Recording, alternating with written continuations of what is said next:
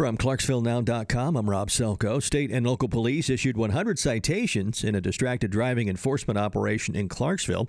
A van of officers drove around town last week, spotting drivers either texting or committing other traffic infractions. Most of those cited were not wearing seatbelts. Others were ticketed for failure to restrain children and simple possession. More details are emerging into the fatal shooting of a Hopkinsville police officer last month. Kentucky State Police say Officer Philip Meacham had called for backup and didn't approach suspect James DeCourcy until another officer arrived. After making contact with the suspect, Meacham was shot. DeCourcy fled the scene. He was shot a day later in a standoff with police in Clarksville. And Bridgestone Metalfa is holding a job fair on Saturday. Hours are 9 to 1 at the company's Radial Tire plant on International Boulevard in Clarksville.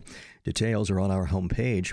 Mostly sunny today with a high of 67, and it will stay clear tonight with a low of 50. I'm meteorologist Maggie Johnson, ESPN Clarksville.